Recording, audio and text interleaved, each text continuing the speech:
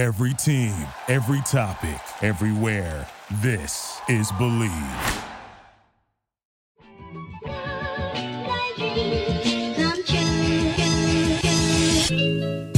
Thank you for tuning in to the JMU Sports News Podcast. Before we jump into the podcast, we have a quick word from our sponsor, BetOnline. BetOnline would like to wish you a happy new betting year as we continue to march to the playoffs and beyond. BetOnline remains the number one spot for all the best sports wagering action for 2022. New year and a new updated desktop and mobile website to sign up today and receive your 50% welcome bonus on your first deposit. Just use our promo code BELIEVE to get started. That's promo code BELIEVE, B-L-E-A-V, to get started. From football, basketball, hockey, boxing, and UFC, right to your favorite Vegas casino games, don't wait to take advantage of all the amazing offers available for 2022. BetOnline is the fastest and easiest way to wager on all your favorite sports. BetOnline, where the game starts.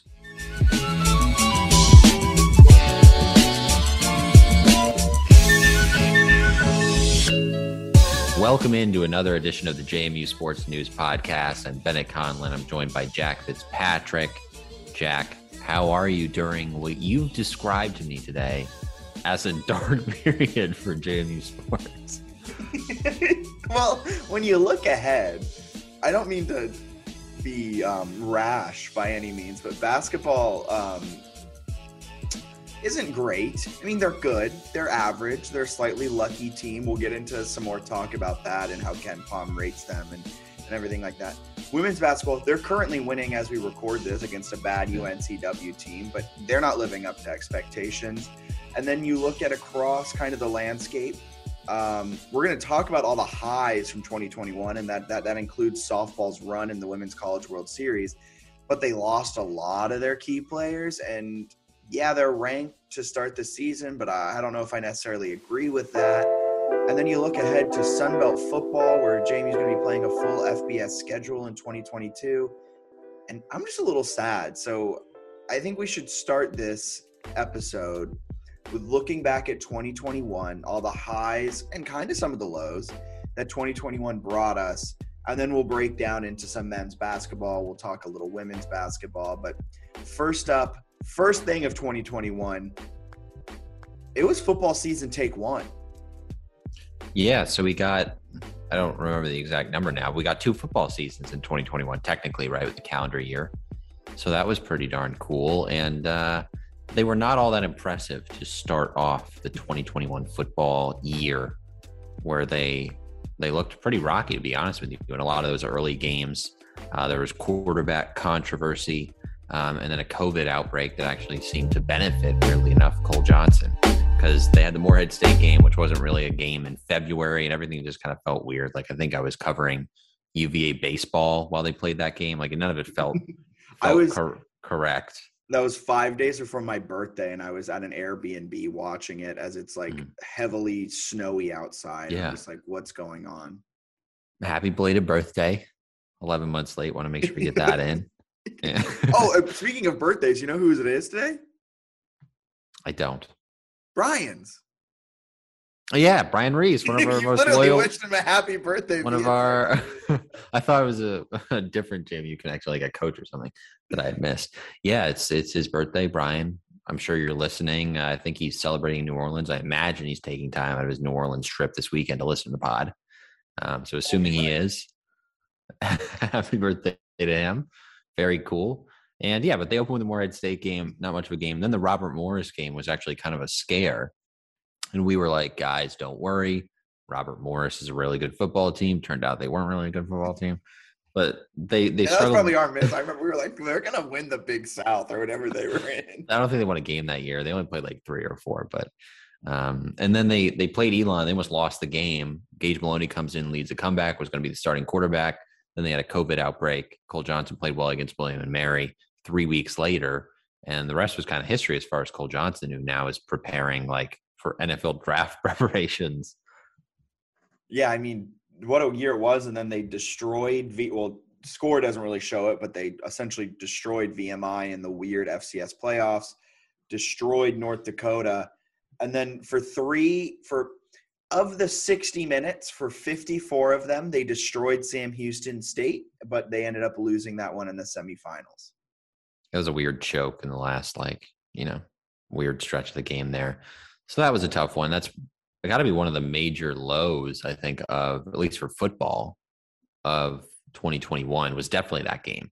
I guess you could point to like the early season where they didn't look right, but the way they were playing, I feel like 2021 spring was a massive missed opportunity for JMU. I think that's like, you can look at this year as being a national title run. I thought that was a year that they really squandered. If you win that one, you get into the national title against like a South Dakota State team was playing decent, but maybe not the best in the world. They obviously had an injury that hurt them. I think they would have won the national title if their starting quarterback had stayed healthy against Sam Houston, but that felt like a year with North Dakota State being as down as it was that JMU probably should have won the national title. Yeah, agreed. But that sadness wasn't all that long-lived because just the football season ended when? I want to say, did it end it might have been April when they lost. I think the actual national championship was in May. I will quickly confirm. Yeah. They actually lost in May. So they played Sam Houston in May. And I don't think we're used to that gap. I guess they got rid of that gap. You know how there's like that 3-week gap. I don't think they had that in the spring. I think they just went to the national title.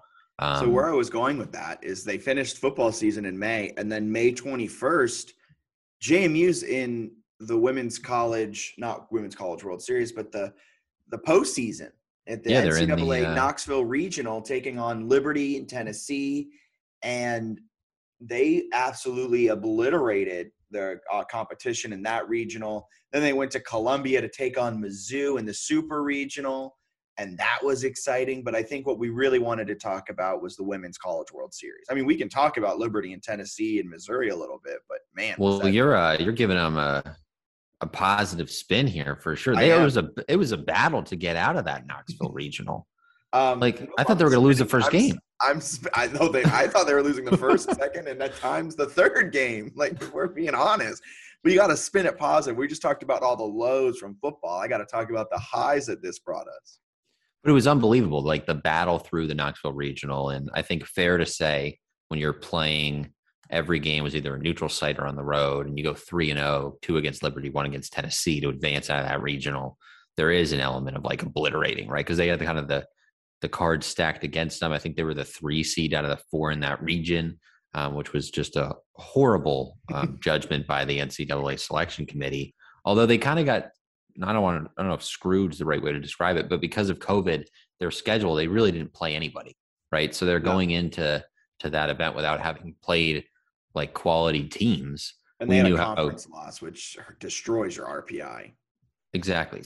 So we knew how good they were, but the metrics didn't necessarily show that.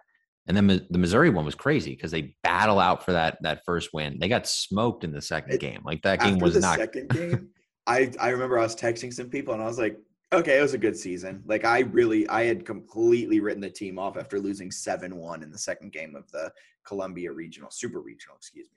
Yeah, then a huge rally to win the third game. They won that one 7-2. And they get into the Women's College World Series, which kind of felt like, from a fan perspective, like they did it.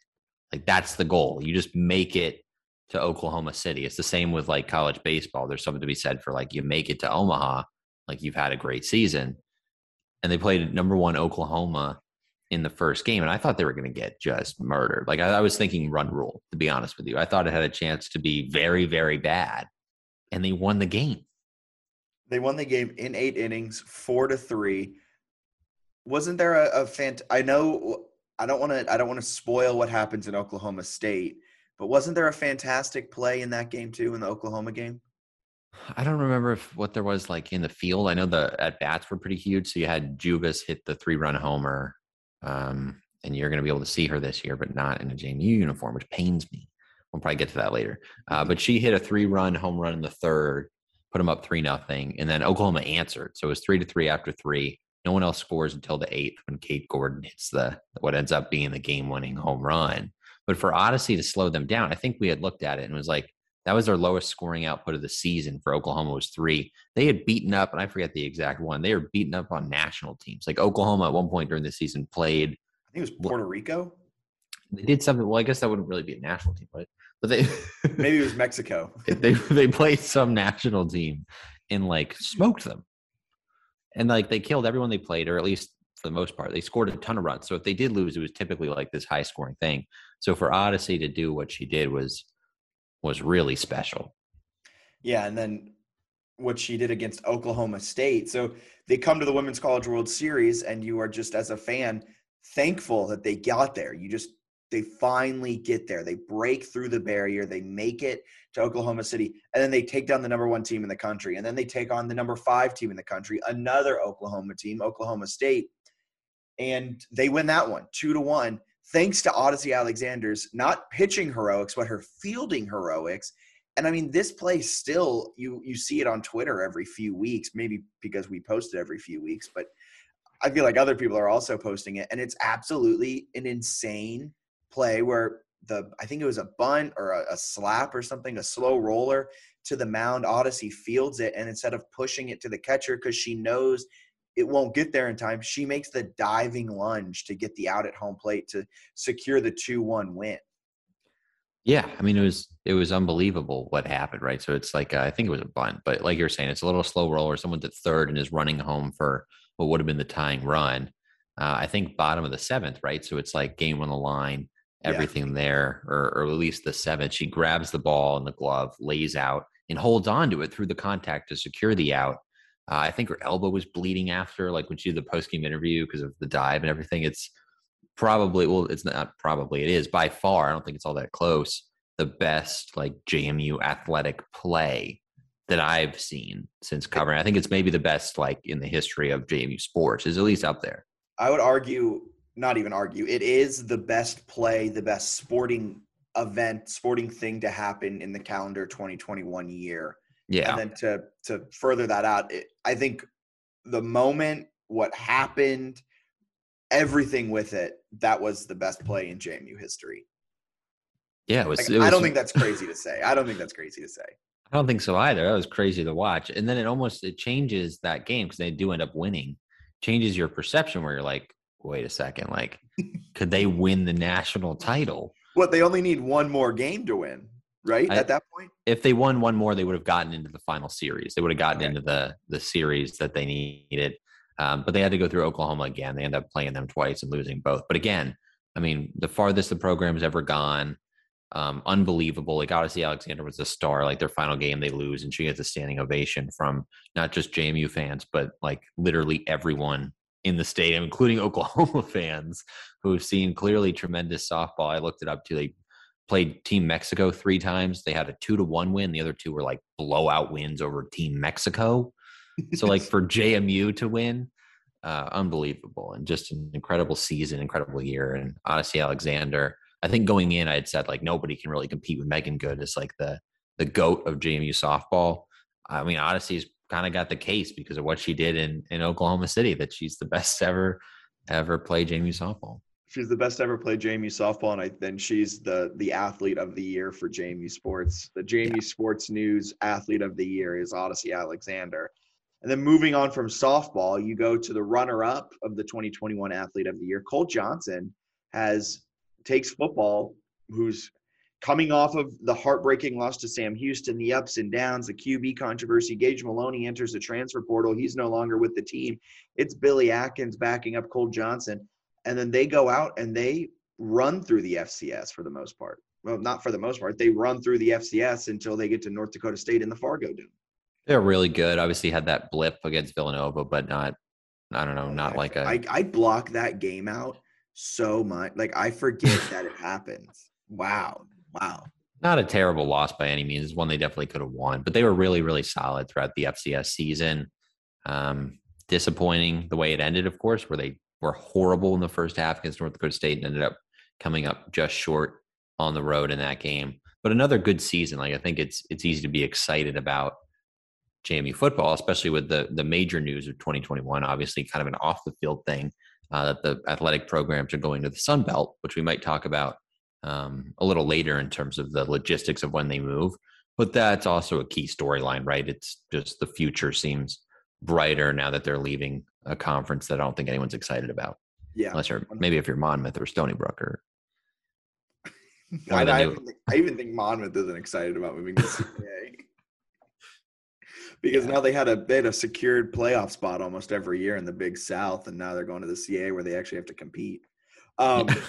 Besides that, another big event, and then we'll get into some of the conference championships that JMU won, and it was quite a bit. The upset of UVA. I know it's a down year for UVA. It's an NIT team, if that. They're just not very good.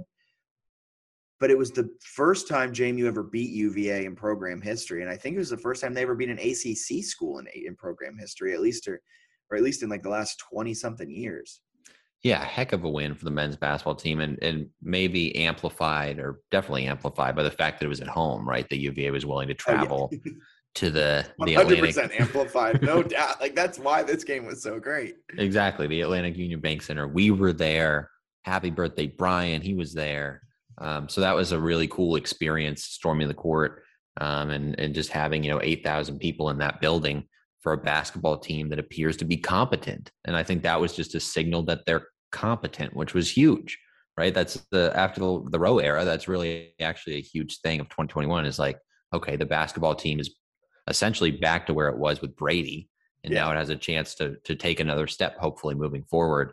That signaled it, but it's going to be really interesting looking ahead a little bit to 2022 and beyond, how people talk about like the transfer portal and how that affects college football.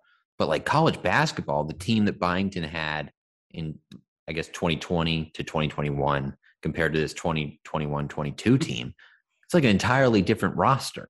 And I think we'll see that, not to get too big picture here, but I think looking at the transfer portal, especially in college basketball, I think we're going to see it a lot in mid-majors where you're not necessarily going to have the same continuity from year to year. Like, they're really going to attack the transfer portals, and they're going to probably also then get a guy for who maybe a 5-star or a 4-star recruit who goes to a big name Power 6 school, doesn't get the minutes he wants, transfers to a mid-major, gets the minutes he wants, shows out, and then transfers again. I think we're going to start seeing that a lot. Totally agree. It's also interesting too, like if Byington ever gets another job, you could have this team that's like an NCAA tournament team with people set to return and the coach leaves, and you could have, an entirely. Well, I mean, that's what happened when Rowe left. You lost Banks, you lost Parker, you lost Dwight Wilson, you lost Greg Jones, transferred before that, I believe. And then were some of the other losses, did they wait a year under Byington? Is that right? So Christmas was there for a year. I think that was the only transfer that left this year, right? I think there might have been. Other than he was probably the number one impact guy. The guy me and you predicted to be player. Oh, Joel Mensah. We nailed that one, bro. I don't know what happened to him. He's gone. We nailed that one for sure. And women's basketball, Kiki Jefferson, while they might be a little bit of a down year in 2021, 2022, Kiki Jefferson continues to be an absolute stud in the CAA.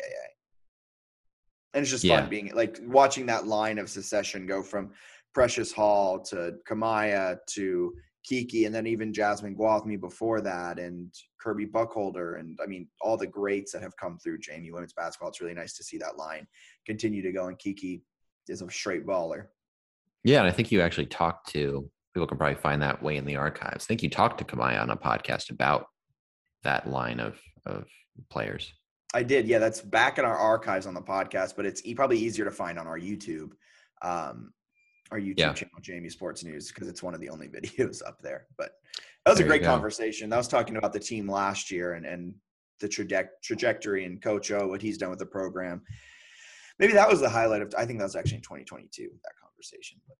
But 2020. Yeah, it might have been. And one last basketball-related thing that it's easy to forget, I think, when you look at the year in review is that the basketball tournament, TBT – that event that has, a lot of alumni teams and different teams of people that get together and they form a team of like 10-ish people with a GM and all that stuff. They play in that tournament, the winner making like $2 million, the winning team, and they split it amongst themselves. Kind of grown into a thing because ESPN's given it a bit of a platform. JMU has tried for a very long time to get a team in that. It took them a while. They weren't able to get it. And then finally this past summer they were in it. I actually played a really thrilling game against a I think, was it Overseas Elite that they played? It was one of the best. It was like the best team in TBT because JMU is the 16 seed and they were the 1. Yeah. So, I mean, it was some UMBC energy. Heck of a battle. They ended up losing. They do like the Elam ending. It was Sideline Cancer who they played, which is one of the best teams like historically. So they had that game that went down to the wire. They had chances late, like they had gotten a bucket on a couple of those possessions. They would have won, but came up a little bit short. But really cool, and I think that's one that it sounds like since they got in, there was decent fan engagement.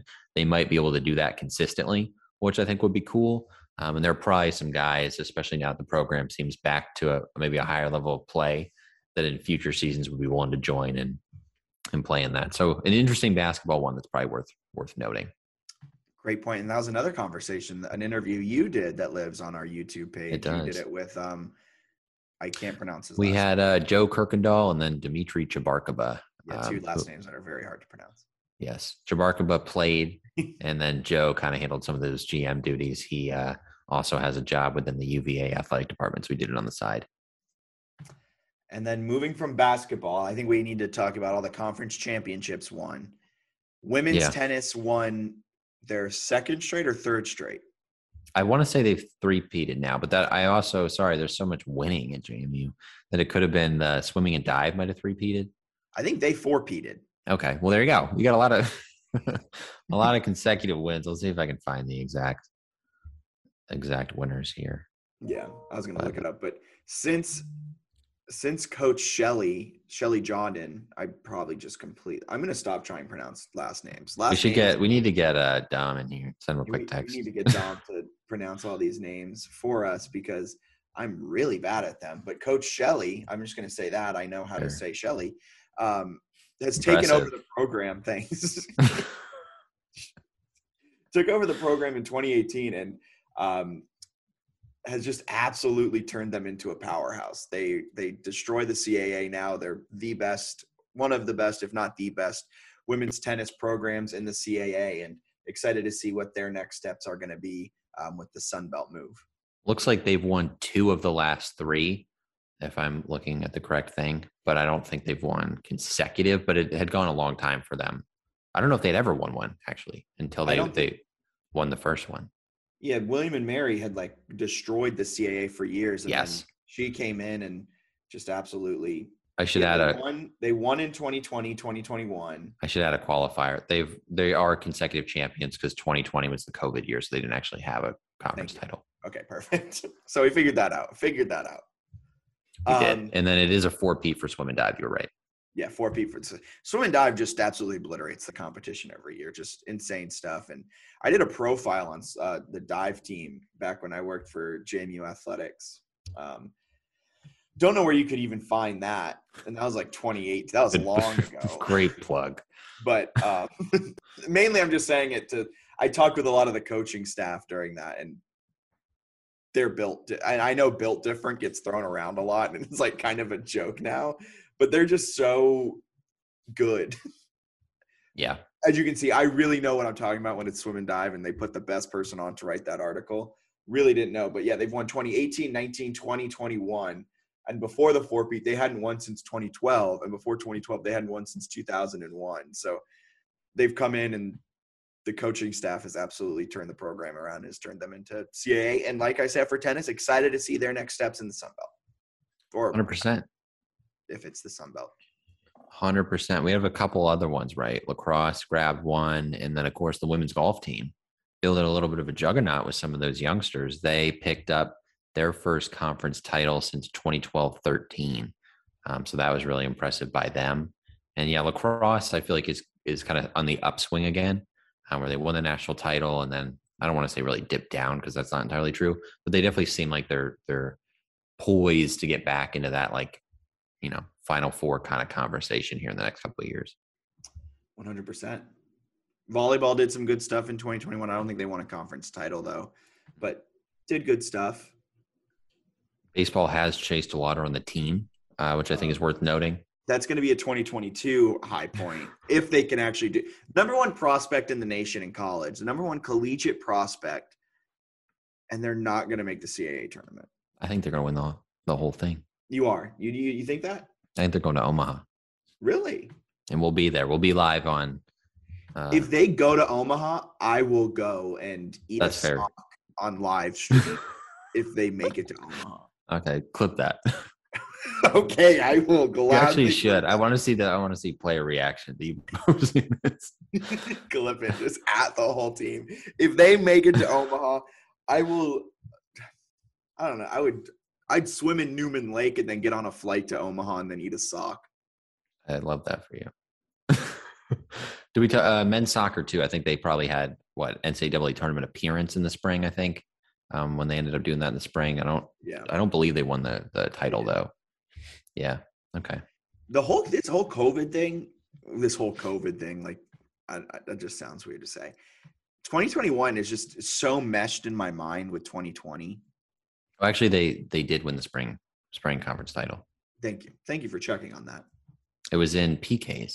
They had a massive PK semifinal win and then a dramatic one in the finals. Name something more iconic: JMU men's soccer and PKs.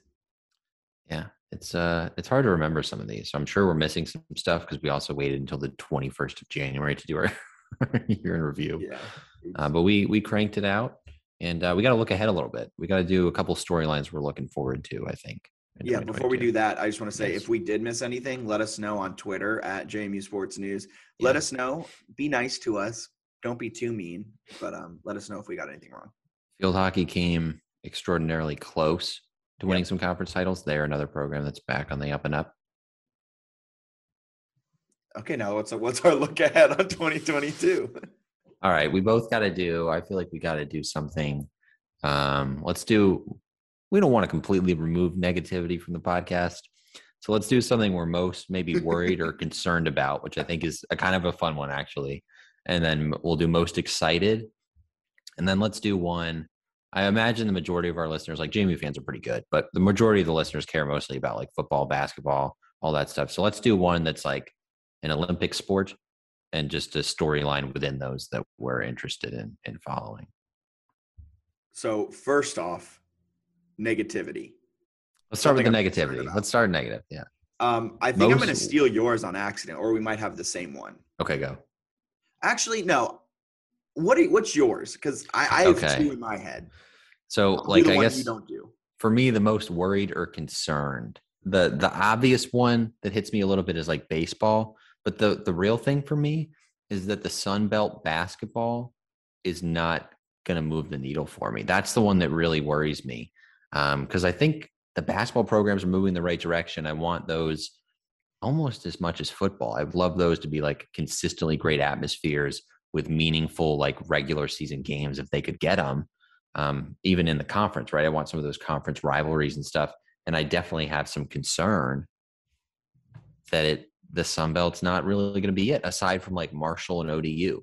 Like, is there something else that App State, I guess, maybe a little bit, that feels more football-y, but maybe it develops in basketball too. And hopefully there's enough there, but I will say I'm actually kind of worried because it's one that like you saw them men's basketball beat UVA. We saw that atmosphere and like, I just want more of those like incredible atmospheres. I feel like if the team is good, regardless, it's going to have good atmosphere. Like look at Murray State. The Ohio Valley isn't a good conference by any means. It's led by Murray State, and yet there's still fantastic atmospheres there. You know what I mean? I'll be honest with you. I couldn't tell you what a Murray State atmosphere is. I'm going to take your word for it.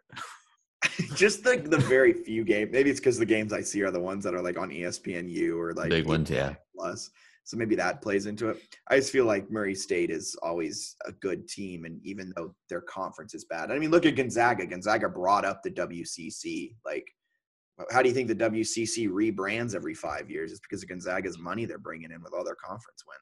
So what I'm saying is, I think first we got to worry about JMU being good, and then we just can win worry games. about the conference. Like at this point, they weren't going to join a 2-bid league, so it doesn't matter if they're going from 1 bid to a 1 bid. But technically, the Sun Belt is a worse conference in basketball than the CAAs right now. You've helped my worries a little bit, especially because I watched like when they played UNCW. I can't lie to you and say there was like emotional attachment to the matchup against UNCW. I think I'd have more attachment watching them play Georgia Southern. This is fair. All right. I'm less worried now, although I will say I have some concern. I'm glad you brought. So mine was going to be Diamond Dukes in general. They have the number one prospect in the nation, and they're probably not going to do well. Like, I don't mean to be rude and mean to that team, but like just historically speaking, they haven't gotten any better, and they've had 3 MLB pitchers on their staff at once. Now they have the number one prospect, but how much difference is he going to make? I worry about softball because they lost all of their key contributors. It's a younger team, so I'm going to be really interested to see how they step up. However, I'm going to say football and the Sun Belt move. I really, and not so much about the product on the field, I worry about the fans' reaction to losing 6 games next season. This is my favorite take for so many reasons. One, I think it's a valid concern. And 2, people, every time you say that they're going to lose more than 3 games, get so upset. So I like that too. And the other one that's interesting, and I guess maybe we'll talk about it now, maybe we'll talk about it later, where I think we'll learn more in the next week. So maybe we just talk about it next week. But kind of unclear now, a little murkier if they're going to play Sunbelt teams next year. And also murky with what CUSA is doing. Yeah, well, I think that would be almost contingent on that all working out. So I think you would need both sides to like be all good and to be able to move into the Sunbelt and play those games essentially next year. But Conference USA was like, we expect you to honor your obligation. So essentially, if the Conference USA whole deal falls through, JMU's just like a lame duck next year in football, right? Yeah, I don't think they're losing 6 games because they might just play like UConn 4 times or something. They'll play UConn, UMass, and a home and home, both at home and home in the same year. And they'll probably play Sam Houston, Jacksonville. I don't know. We'll see what happens with it, but it seems I'm getting a little bit terrified. Yeah, same. So not only are they going to lose a lot of games, well, not if the whole thing falls through and they're playing FCS schools again. I don't know. You don't believe in the offense? No, I have full faith in the offense. I don't have faith in an FBS offense. This will be interesting to see. Fascinated to watch this development. I'll say that. You got Signetti moving to the FBS as a head coach, which I think is interesting. You got the offense without Antoine Wells. Still think it'll be good, but that's also like a sneaky storyline of 2021. Antoine Wells being as great as he was, and then also transferring. He did all of that in 2021. Oh man, maybe he did. And or maybe he made here's the thing, if you look at Antoine Wells' production too, weeks 1 through 4 or 1 through 3, whenever they played Weber, the offense was electric. And I know they were beating up on bad teams, but it was an electric offense. And then he got injured in that Weber State game, and the offense didn't crater, but it definitely declined. And then when he got healthy again in the playoffs, what happened? The offense took off and was absurdly productive again. It's going to be that was something that wasn't talked about a lot throughout the season. And now that he's not there, can the offensive line make running holes? Because they couldn't this year. That's going to be key. Signetti has never had a really disappointing semifinal loss without Wells in the roster. So is he going to be able to get JMU to the college football playoff and lead them to a really disappointing loss without him, or no? All right, that's my question. There's my worry. What was the second question after worries? We did. Story okay, so it was worry and then like an Olympic sport, or I guess you could say, let's just say non-football storyline that kind of interests you. Non-football or basketball storyline. Okay, sure. Ooh, this is a good one. I touched on it about softball. I think that's the storyline I'm most interested in coming into this year. They lost Odyssey. They lost Jubis. They lost Gordon. They lost – I don't think – like Niokis. I'm scrolling through their roster now to see who's Michelle Sullivan. I think Michelle Sullivan actually is at Duke. So they'll see her. I believe they're scheduled this year. They'll see her at some point. I don't think they have UNC, so they won't see Jubis. UNC, I think, has a chance to. The ACC overall has a chance to surprise some people. They got some good softball over there. JMU playing ACC softball would be so much fun. Not to get ahead of myself because I think the Sun Belt would be good, but like, gosh, that'd be cool. I think Logan Newton's gone too. Yep, I think she might have. I don't know that she transferred. I think she just like. I think she graduated because yeah. she's a redshirt junior. Yeah. So, That's like the first like 6 of the lineup. Yeah, they lost a lot, so it's going to be interesting. And I'm not doubting what they can, add back, but there might be some growing pains with this team. Alyssa Humphrey showed that she's a darn good pitcher. She pitched a few important innings, I think, against Missouri. So they have experience, but they just don't have the same type of experience that they had for the last 2 seasons. So it's kind of like a reset, and it's going to be really interesting to see how they play with that reset. They're so young. That's when you roll through the roster, it's a bunch of JMU logos instead of faces because they're all freshmen. They haven't taken headshots. So it'll be interesting to see because you're right. They got a couple people that have like gone through it a little bit, but outside of a few people, they've got almost an entirely new team. And the dynamic I think is interesting with Lauren Laporte is like, how do you get them to appreciate what the program has accomplished and like take that if they're involved in the team, like those learning experiences, with also having that like hunger and realizing like, oh, this team hasn't accomplished anything technically. You know what I mean? Yeah. So that's a good one. What's yours? That's a really good one. I think mine, to go on like the Olympic sport level, I'm interested to see baseball because like you got DeLauder, like you better have a very good year or they're going to make a coaching change. I don't think that's even like a surprise, right? That's like they've extended Eikenberry with like these little 1-year extensions. Yeah. And now you got Chase DeLauder, who's like considered the best player in college baseball. Can you get into your conference tournament? Like that seems like a bare minimum. They got to show something there. I think they're making a change. I think even if they make it and they bow out in the first round, I think they might need to make like the NCAA tournament, right? Yeah. Something like that. So we'll see what happens there. That's one I'm looking at. The other one is just some of these like Olympic sports that have had success historically. I wonder if they can get back into the conference winning circle. So a field hockey, can they get back in the NCAA tournament? A volleyball, can they get back? And then I also want to see the soccer program, see what they do. So I guess I think field hockey is the big one that I'm keeping an eye on, just because I think they won a national title in the past with the same head coach they currently have.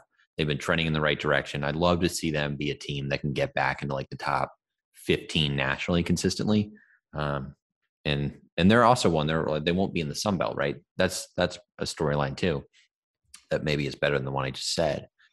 But the sports, the sports lacrosse, and I want to say it's like swim and dive and field hockey don't have conferences when they go to the Sun Belt.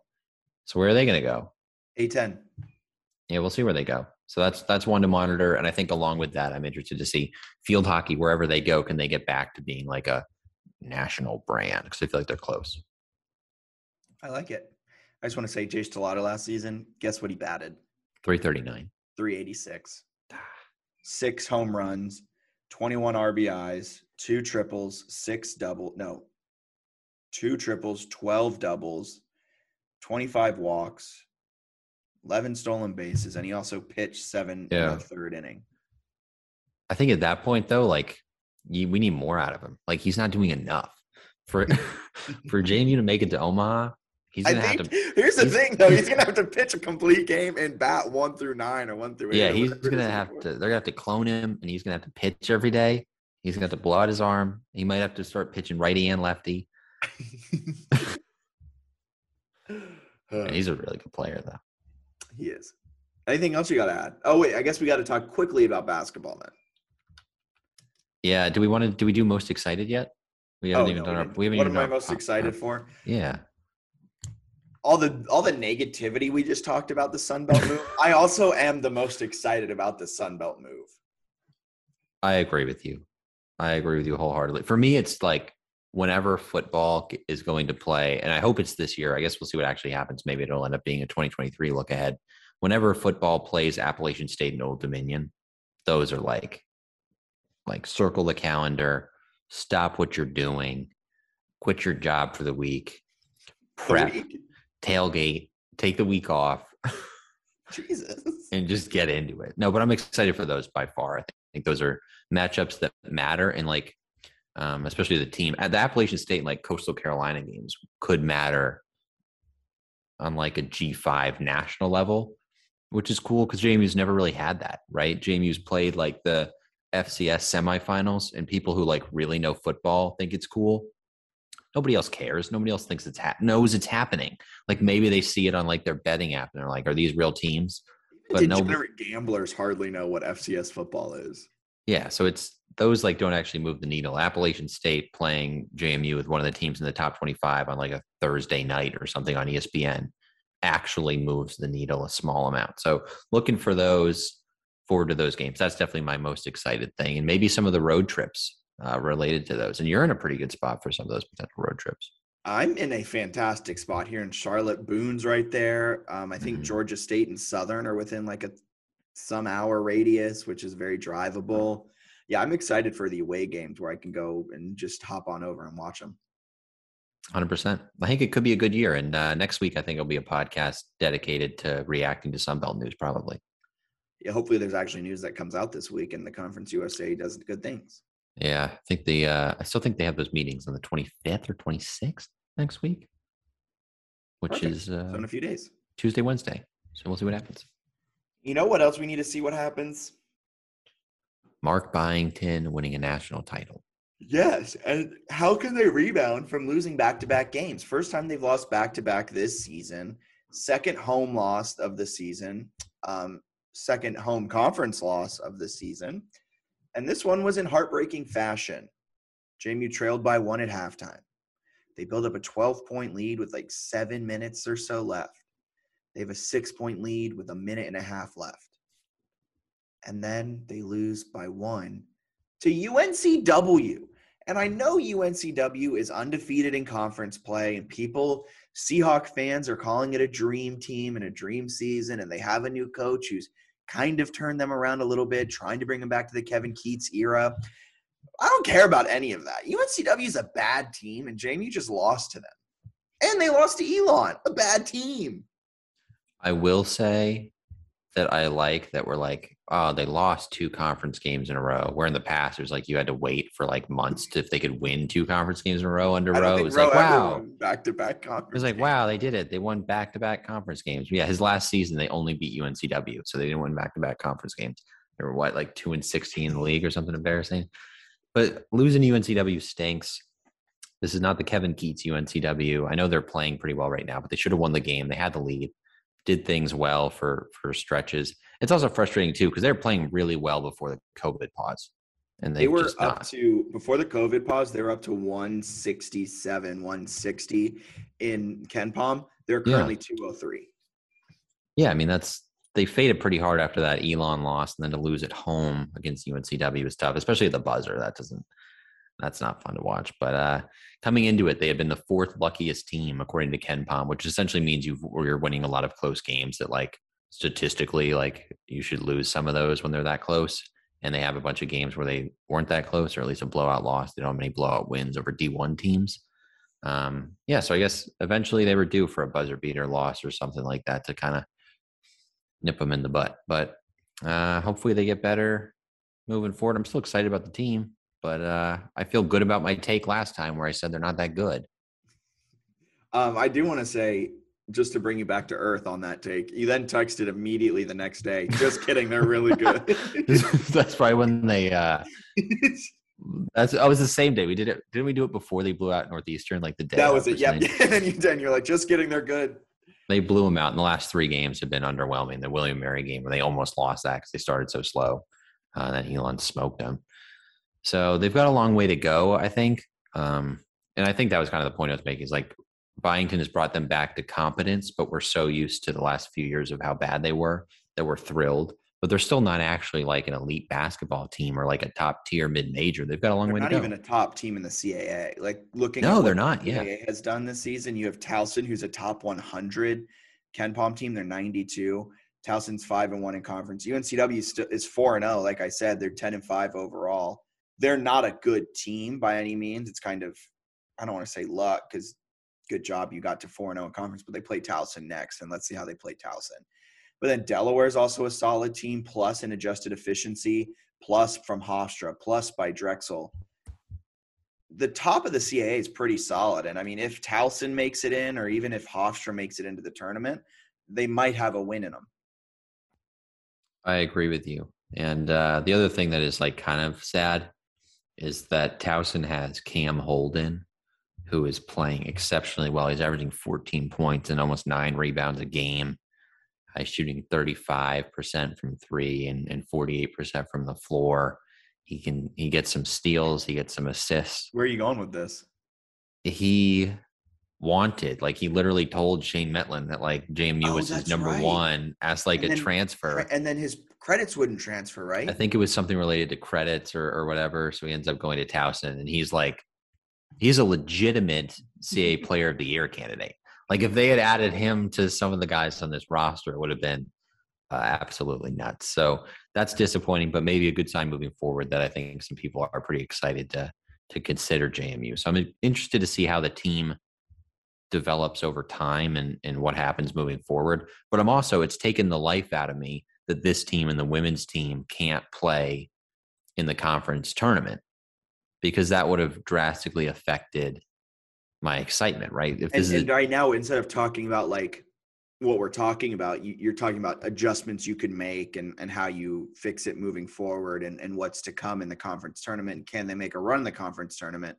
And instead, you were frozen there for a second. Yeah, I lost you. I'm probably just saying if the conference tournament was still on the table, our reactions right now would be vastly different. It's how do you improve? You still have time to get back to your pre-COVID pause form. But now it's just kind of sitting there and you're like, well, to even have a look from the NIT, you had to continue to win. You had to win out after the Hofstra game, You had to be at a really good clip, yeah. So that'll be tough. I hope they win 20 games. They have 13 left, and they would need 9 wins to get that. Women's team, I really don't have major expectations there. I'm just hoping that next year, whatever they're in, I hope they're eligible to compete and stuff, because it seemed like they're going to be in the Sun Belt. Some of this seems kind of confusing with how teams are moving over. Maybe that's just football, but I've yet to see clarity. So hopefully we get some soon. Yes. All right. Anything else you want to add? Nope. I think we'll probably preview baseball and softball at some point in the coming few weeks. I think they start beginning of February, mid-February. Women's basketball team won today, 57-56. Yep, they had a large lead, so so that's not good. They almost blew it, but Kiki Jefferson had a phenomenal game: 20 points, 8 rebounds, 4 assists, 1 turnover. Kind of funny that UNCW scored 5 points in 1 quarter, and they still only lost by 1. But on the bright side, they clipped UNCW, and they got revenge for the men's basketball team's loss. Yes. All right. For Bennett Conlon, my name is Jack Fitzpatrick. Talk to you guys next week here on the JMU Sports News Podcast presented by Bet Online. Have a wonderful rest of your day. See ya.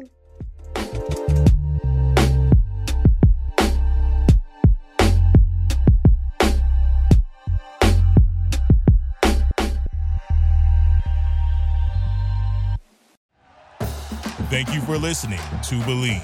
You can show support to your host by subscribing to the show and giving us a 5-star rating on your preferred platform. Check us out at Believe.com and search for BLEAV on YouTube.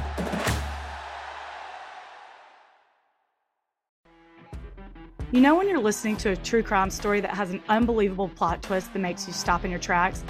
That's what our podcast, People Are the Worst, brings you with each episode. I'm Rachel. And I'm Rebecca. We're identical twins who love true crime cases that make you say, didn't see that coming, and we hate the people responsible for them. Listen to People Are the Worst now on Apple, Spotify, or wherever you get your podcasts.